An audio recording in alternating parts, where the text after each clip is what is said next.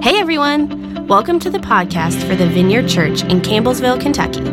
If you haven't already, we encourage you to check out our audio archive at vineyardcampbellsville.org. You can also subscribe on iTunes or wherever you like to get podcasts. And now, here's this week's message brought to you by Senior Pastor Adam Russell. Happy Sunday. I always have to do the thing where I find out where the edge is. Anybody here been nervous watching me get up to the edge for the last few weeks? Yeah, somebody mentioned it last week. They were like, I was really nervous the whole time you spoke last week. I didn't hear anything you said. I'm like, I'm a professional. I've done this before. But you know what'll happen. One day I'll fall off of here and I'll break my ankle in front of everyone. Anyway, here's what I want to do this morning. I want to wrap up the series that we're doing here at the Vineyard right now called Cultivate. And the idea behind this series, in case you haven't been here, is this. Everyone is a garden and everyone is a gardener, which is really just the idea that everyone is called to give care and everyone's called to receive care. In fact, if you wanted to understand what mature spirituality really is, mature spirituality is becoming someone who is able to give care, but also becoming someone who's able to receive care. How many of you know that sometimes it's easier to give some care than it is to actually acknowledge that you're a weak person who needs some care? You know? Oftentimes we find that to be the truth, especially for us here in America. Sometimes it's easier to be the savior than it is to be the person who needs to be saved. Sometimes it's easier to be the helper rather than it is to be the person who needs to be helped. But one of the things that we've been trying to explore is, no, that's really not the case. If you're a mature believer, what it means to be a mature person is somehow waking up to this reality that I need to receive care and at the same time I need to give care. That's just what it means to be a person of the kingdom. And the reason we've been doing this is because we've been acknowledging the fact that our world is increasingly dislocated. Especially for the last 5 or 6 months, we've been living here in pandemic days, and it's made everything more dislocated than normal. And so some of the normal care functions that exist just by being a part of a church, they've broken down. And I talked about this for a few weeks ago, and I'll remind you again this morning. You guys remember what happened or what happens here at church when we get together, before the pandemic, and everybody would be in there getting coffee or maybe milling around before and after service. What are the kinds of things that happen in those moments? Invariably, we see one another and we always ask the question, how are you doing, right? And so in those moments, our body, this collective church body here at the Vineyard, in these very informal moments, we're finding out what's really happening with one another, And one of the things that we've realized as a staff over the last 5 or 6 months is that our ability to care has gone way down simply because we don't know what's happening anymore. Like one of the things that we found out a few months ago is that someone here at the Vineyard who's very, very dear to us, been here for like over 15 years, had cancer, and it took us a while to even find out. Why? Because we just weren't with each other. Does that make sense? And so part of what we wanted to do for the last month is just wake up to the fact that, hey, everybody here needs care, but this is the other part. Everybody here needs to give care to the people that we are in fellowship with, but then also to our families. And then last week we talked about work and school, those people that we spend maybe more time with than our own families. Like we're called to pastor and cultivate and give care in those spaces. And I had another message for you planned this morning, and then I just scrapped it at the last minute because I had a scripture, actually a series of scriptures pop into my brain. And I think this maybe is a message for us this morning. And it's related to the idea of cultivate, but last second submissions this morning. So this is either going to go real well or it's going to go really bad. We'll just see. Here's what I want to talk to you about this morning. I want to talk to you about leaving the edges. I woke up, I guess it was on Friday morning, had everything kind of wrapped up for the weekend, and I had a series of scriptures pop in my mind, and my heart couldn't shake it. And so I pressed delete on everything else that I had, and we just sort of went back to the table. I want to read you 2 scriptures from Leviticus and 1 scripture from Ruth. if that's okay. Now, how many of you get nervous as soon as the pastor says he wants to preach to you from Leviticus? Yeah, and you're like, oh my gosh, here it comes. No, here's what I want to do. I want to share with you 2 scriptures from Leviticus and then 1 scripture from Ruth, and then I want to share with you just a really simple gospel word. This is the scripture that jumped into my heart the other day out of nowhere. Must have been the Spirit. It goes like this. This is what the Lord says to his people. He says, hey, when you harvest the crops of your land, do not harvest the grain along the edges of your fields, and do not pick up what the harvesters drop. It is the same with your grape crop. Do not strip every last bunch of grapes from the vine, and do not pick up the grapes that fall to the ground. Leave them for the poor and the foreigners living among you. I'm the Lord your God. Leviticus 23.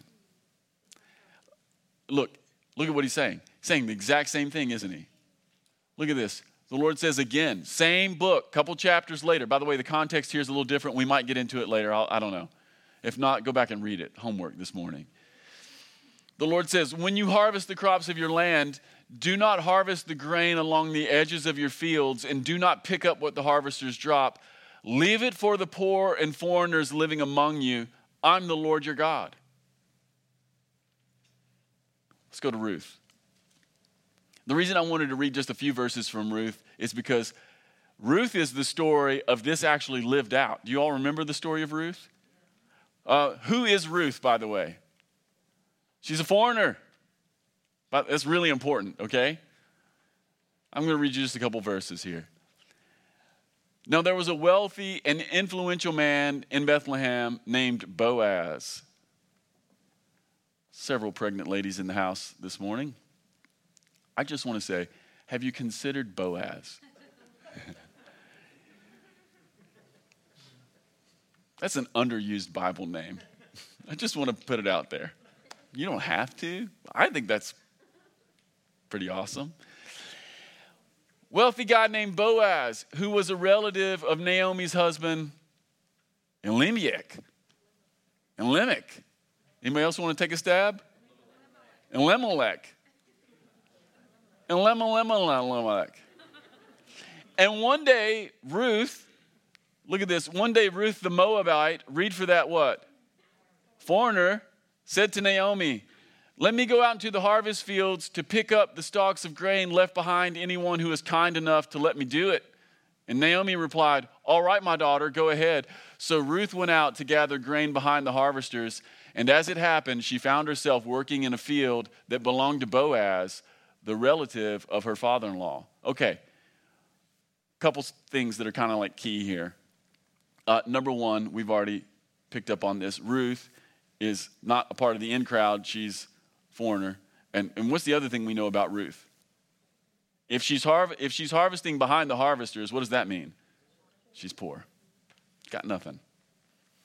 The Lord says, when you go to harvest, don't pick up everything. Leave the edges of your field. And when you go to your vineyard, don't strip every vine bare, and don't pick up anything you drop. Leave it for the poor and leave it for the foreigner. Many of you know, if you've been here at the vineyard for even a minute, you know that my family and I, we have a few acres of wine grapes and we make wine in a winery. And this is kind of an exciting time of the year because we're headed towards harvest. It's September now. And usually, somewhere around September 25, somewhere around my father's birthday, the red grapes are ready to be harvested. And when they're very, very ripe, you'll go out to the clusters and they get this magnificent color to them, almost hazy. And the grapes in our vineyard, they're not just purple, they're like black purple, you know? And when they're very, very ripe, one of the things that happens is grapes will fall off the cluster. And if you're new in the vineyard, it creates some anxiety for people who have never harvested grapes before because you feel like, oh my gosh, I'm dropping all this stuff. It's just dropped. And there's this impulse to like get on your hands and knees and to pick it all up. Anybody Anybody ever picked grapes? If some of you all have. Anybody know what I'm talking about? Like they're falling on, like you're picking them up and they're falling on the ground, and there's this impulse to like get down and gather it up, you know? Yeah. I'm just telling you that story because it's one that came to mind when I was thinking about these scriptures. And one of the things that you realize when you're out in the vineyard is eventually you just can't pick it up. You just have to leave some of it behind. And one of the things that I've sort of enjoyed for the last few years when this happens is I enjoy the thought that what we leave behind, the birds are going to come and eat. You know? And it's headed towards winter, and they get to fill their little bellies and with sweet grapes, and they get to put on a little fat for the winter. I'm sort of comforted by the thought that the animals come out and they get what is theirs. Anyway, here's what I want to do. I want to talk to you this morning about leaving the edges. I think it's a word for us. One of the reasons I think it's a word for us is because of the moment we live in. But one of the other reasons I think this is a word for us is because, as we've already seen this morning, this is a word that God gives to his people not one time in Scripture, but he gives it over and over. And there's a couple other places that are very similar that I could go to this morning and show you.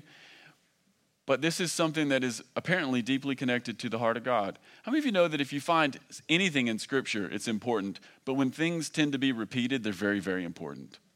You know, here we have it in Leviticus 19 and Leviticus 23, and then it's lived out beautifully in the entire book of Ruth. And it's just this thing that gets multiplied. Like, don't take everything. Don't use everything up. Leave something for some others. That's something that's deeply, deeply connected to the heart of God. Anytime we see something repeated over and over in Scripture, we know it must be like very, very important. Think about some of the things that are repeated over and over in Scripture. You know? Think about the Gospels. How many of you know that the Gospels are the retelling of the story of Jesus? So this must be like really important, you know? But not only that, but inside of the Gospels, how many of you know that not everything about Jesus is repeated over and over? You know that story about Jesus shaking his parents and staying at the temple, and they travel and they can't find him? Guess how many Gospels that story is in? One. Not all the Gospels have that story. Just one. But the Gospels are not just the story of Jesus over and over again. The Gospels also contain some of the stories about Jesus every single time. And the reason they do that is because that's the gospel way of saying, like, this stuff is like really, really important. And what are some of the things that are repeated over and over? Crucifixion and resurrection.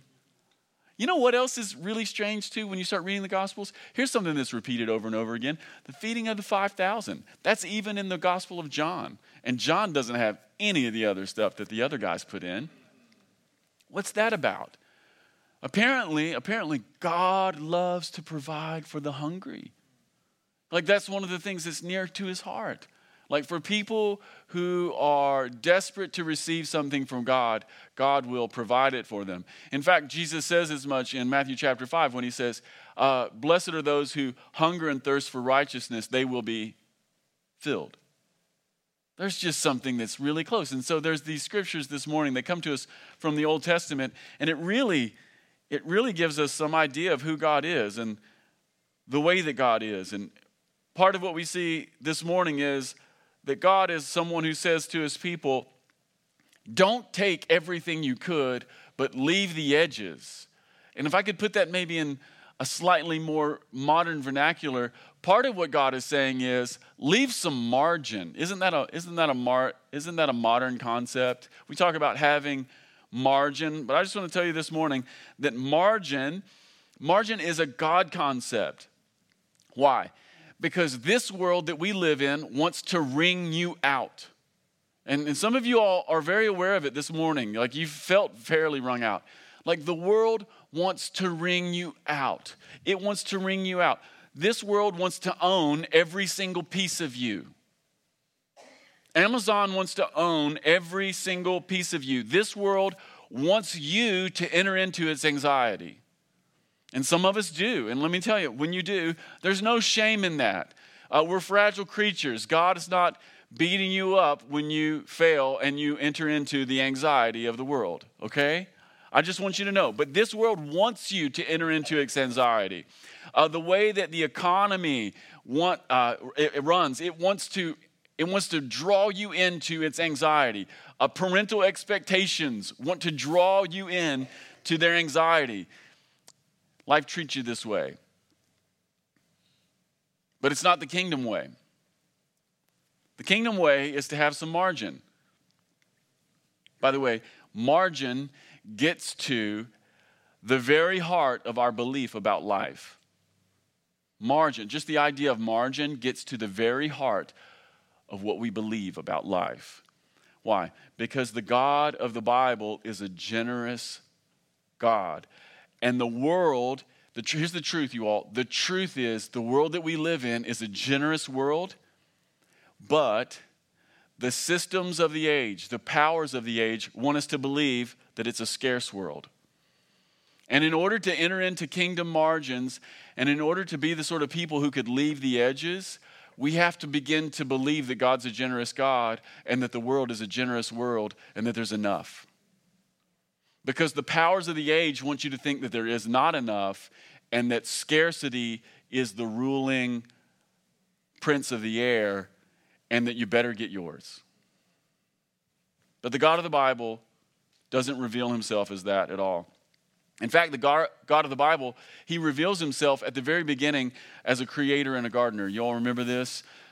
The book of Genesis opened up with God creating the world, and he makes man and he makes woman, and he puts them in a garden. And by the way, the man and the woman, they don't make the garden, they're given a garden. And so, like right in line with everything we've been talking about for the last few weeks, like God is a gardener. He's the first gardener.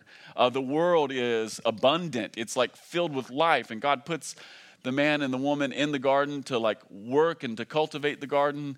Like your life was meant to flourish. Your life was meant to be set inside of flourishing and then to add to the flourishing. Like that's the world. That's the real thing. But not only is God a gardener, in that same moment, part of what we see is that God is a creator. God's a gardener. God's a God of generosity. God's a God of enough. God is a working God. Like he likes to do things. He likes to get his hands dirty. But then right in that story, after 6 days of work, God does what? Takes a day off. He takes a Sabbath. And this says something about not only who God is, but about like the world we live in. That God, from the very beginning, he leaves margin inside of life. And he says, you know what? Life is about work, but it's not just about work. It's also about like rest. And by the way, Sabbath is not just about rest, but it's about pleasure. It's about like really enjoying what life is. You know, here's the most holy thing you could do on Sunday. Take a nap and do the things you really, really enjoy. Like what's the best thing you could do on a Sunday? After you leave here, you should take a nap. You should cook the best food that you can cook. You should enjoy it with your very favorite people. And if you're of the ilk, you should open the best wine and share it with your best friends. And you should tell the best stories. Because the world that we live in is a generous world where there's enough. It's so generous and there's so much that God even could take a day off. There's a holy rhythm to life, like 6 days on and 1 day off. There's something about it. God wanted to build margins in, you know? And some of us want to take 6 days off and 1 day on. You can't do that. Like, that ain't it. Like, for real, 6 days on. Put 6 days in and take 1 day off. That's the holy rhythm. But it's deeply rooted in the truth about the world we live in. Here's the truth. There's always enough. Can we say that together this morning? There's always enough. There's always enough. Kingdom people know that. Kingdom people know that there's always enough. There's so much that you can leave margin. You can leave margin and everything will work out just fine. The God of the Bible, one of the things that we see from the scripture this morning is this, that the God of the Bible is working in the heart of things, but he's also working in the margins of things. You know, we know that God is working in the heart of things. Like whatever it is, wherever we think things are really important, wherever everything is supposed to be with it, wherever things are filled with important people, wherever there's influence, wherever the action is, I want you to know God's working there. But part of what we see in the scripture this morning is that God is also working in the margins of things, where we didn't expect to find him, where people are not powerful, where people are weak. God is working in the center, but he's also working in the edges. God is working in the heart of things, and he's working in the margins. That's what we see in Leviticus, and we see it again in Ruth in a very particular way. God is saying, he's saying something that borders on conservation. He's saying, don't take it all. Leave the edges of your field. And for today, let me just say this. The field that God is talking about, it's a stand-in for your life. Not everybody here is a farmer. The field is a stand-in for your life or your life's work. Your field is the context for your harvest. And it's not just your harvest, but it's the soil that everything grows out of. And hopefully everybody in this room has found their field. And if you haven't found your field, hopefully you're on your way. Hopefully we're all investing our efforts into something that produces and blesses. And hopefully it blesses us, and hopefully it blesses ours. And hopefully your work, and hopefully your care, or more generally your life, is producing in a way that sustains things. And in that very place, the God of the Bible would say this to everybody in the room. He would say, don't take it all. Like everybody here is working on something. You're working on some kind of a dream. You're working on some kind of fire inside of your heart. And hopefully that fire, hopefully that dream is producing something for you. Hopefully it is sustaining you. And the God of the Bible would say, if you want to be a kingdom person, don't take it all. Leave some margins. Leave some edges. That which you've worked for, that which you've tended, that which you've sown, that which you've cultivated, leave the edges. Leave a little margin. Here's what this world wants you to do. This world wants you to take it all. You've worked for it. It's yours. Take it all. This world wants you to gather it all in. This world wants you to maximize your returns. This world wants you to take it all into your barn, but God says, leave the edges. And here's why. This is really big. God says leave edges because we're not just growing for ourselves. God says leave the edges because we're not just working for our own. We're supposed to leave something for others as well. And in this instance, we have to figure out who are the others that we're supposed to leave for. This is the gut punch. The God of the Bible says, leave the edges so that the poor and the foreigner can have theirs. And every single time the Lord says this, he ends it by saying, I'm the Lord your God. Leave the edges for the poor and the foreigner. Read for that people without a life. If you do have a life, and by the way, we said that your field was your life, that soil from which abundance and sustenance, that soil from which everything that cares for you grows. If that's the truth, and if God is saying, leave the edges for the poor and the foreigner, then who is he talking about? Well, he's talking about people who don't have a life. He's talking about people who are on the sojourn, who are on a journey trying to find life, people who are needy, and they need a break or two along the way. Here's what I want everybody at the Vineyard to know this morning. God loves the poor and the foreigner, and he intends for them to find some marges and to find some edges to glean. In the kingdom of God, even the poor and the outcast can find a harvest. That's the way it's supposed to be. When we're talking about leaving the edges of our field for others, that's what we're talking about. What I mean is something that's fairly all-encompassing. Build some edges into your life for others. Build some margins. We need to explore that just for a moment. I want to talk to you about edges for a moment. Our fields represent all kinds of things. But principally, our fields represent three things: our time, our energy, and our money. That's what they represent. And the God of the Bible would say, leave some edges of your time, your energy, and your money for other people. Not just your family, not even just your church family, but leave it for some other people. Right now, this world wants to absorb every square inch of your life. I don't know if you're aware of that. This world wants all of your money. This world wants all of your time. And this world wants all of your energy. It is so easy to end up with a life that has zero margin. Anybody know what I'm talking about? Man, I've been there so many times in my life where I just have no margin, let alone for the poor and the needy, but no margin for even the people who are closest to me and the ones that I love. Let me tell you, when you find that to be the case, you can know for sure that we're moving away from the kingdom of God. Somehow, let that be a warning sign. We are moving away. It's so easy to wake up hurried and beaten down. But the God of the Bible says, leave some edges in your life. Be ruthless in your pursuit of having some of your field unspoken for. Here's why. Because God has spoken for it.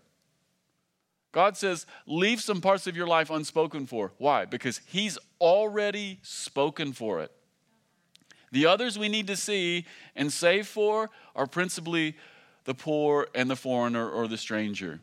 And by the way, what's more current than that? Isn't it funny that there's this Bible text, and not just one, but several, one after another, and they're like thousands of years old, and they perfectly speak to our current cultural moment. Isn't that amazing?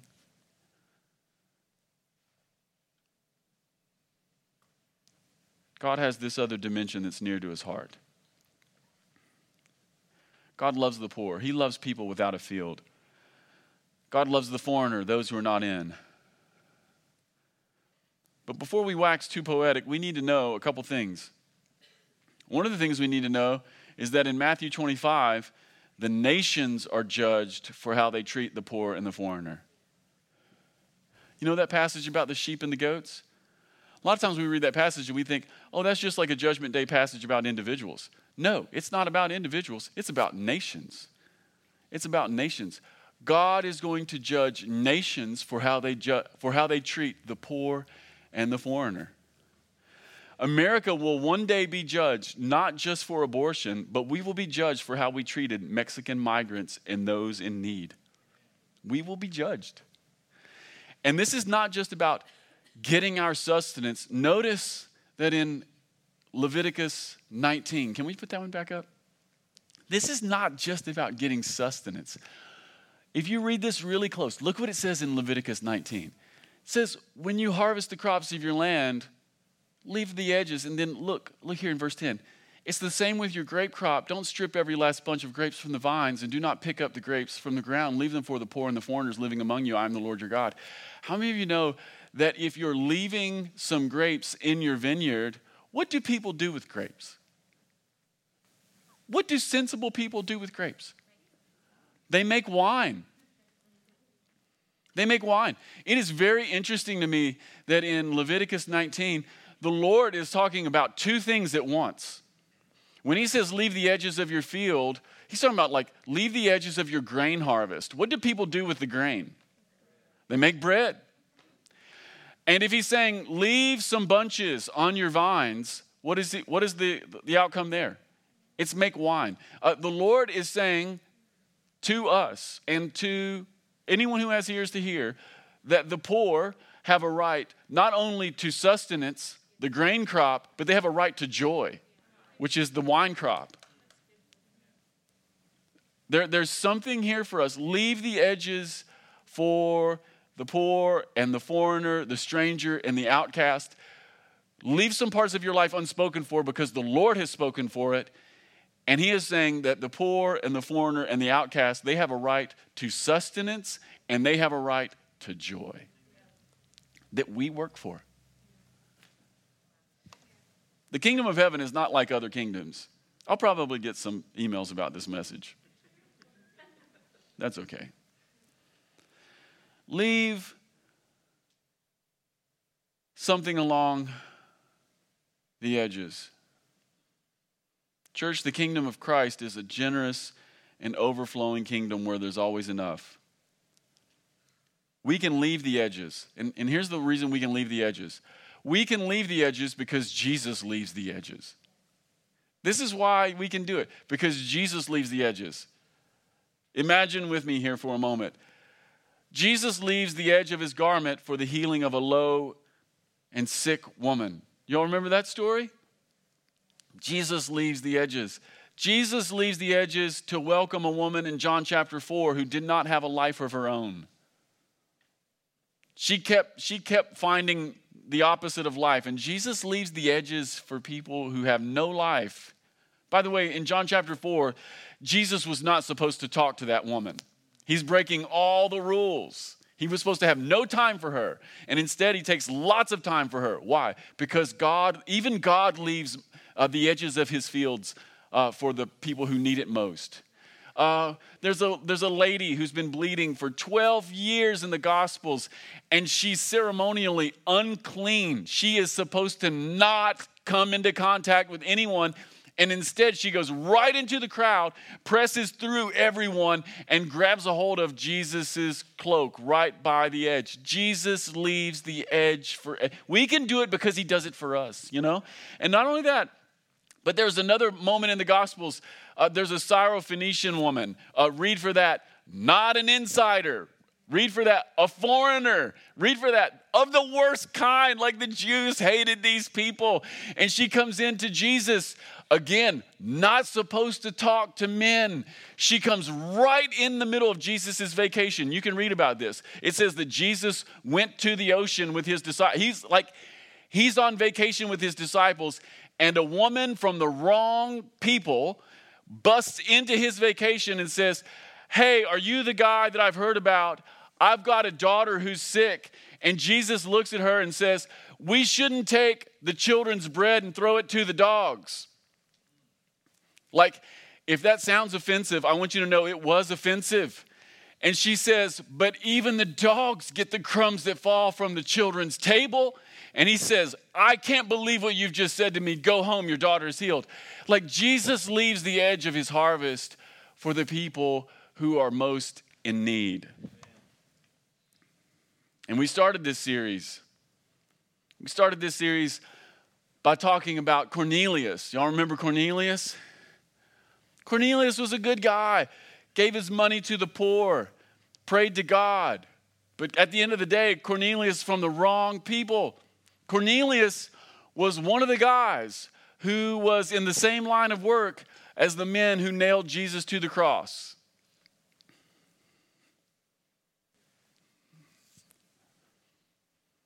And God comes to Cornelius one day and says, "Well, all of your prayers and giving have been answered. Go call for Peter." And Peter comes over and preaches the most basic gospel in the world to him. He just tells the story of Jesus, and the power of the Spirit falls on Cornelius and his whole house. Like, God keeps the margins of his field for the outsiders. God keeps the margins of his field for the nobodies and the poor. God keeps the margins for the least and the lost. And we can do this because he has done it for us. Even Matthew the tax collector. Like, you can't read the Gospels. You cannot read the Gospels without seeing Jesus put Leviticus 19, Leviticus 23, the whole story of Ruth. Like, it's all there. All the people who were in the center of the field, all the people who had been harvesting the crops of God for years were leaving out the very people that Jesus came to gather in. Like, none of the Jews liked Matthew. They hated that guy. He was an extortionist. He wasn't just an IRS agent for the Roman Empire. He was an extortionist because he could use the soldiers to get more. And so what he would do is he would tax the people what Rome wanted, and he would throw a little bit extra on for himself. You understand this? Jesus walks right up to Matthew and says, "I have a piece of my field for you. Would you like to come and follow me?" And Matthew gets up from his table and takes right off with Jesus. See, we can do this because Jesus does it for us. And this is the best news that I know. This is the best news that I know. In a world right now that is drunk on scarcity thinking, that we need to take what's ours, and that we don't ever need to share it, that we need to get what's coming to us, and if someone hasn't gotten here properly, or if someone hasn't done enough of their own work, or if someone hasn't been raised right, then they need to be left out in the dark. I want to tell you, that might be the way the world thinks. That can never be the way that we think. Because the God of the Bible says, leave some margins in your life, and leave it not just for good people, but leave it to really, really broken people. Maybe the people who offend you most are the people that he is wanting you to sustain. It could be. It could be.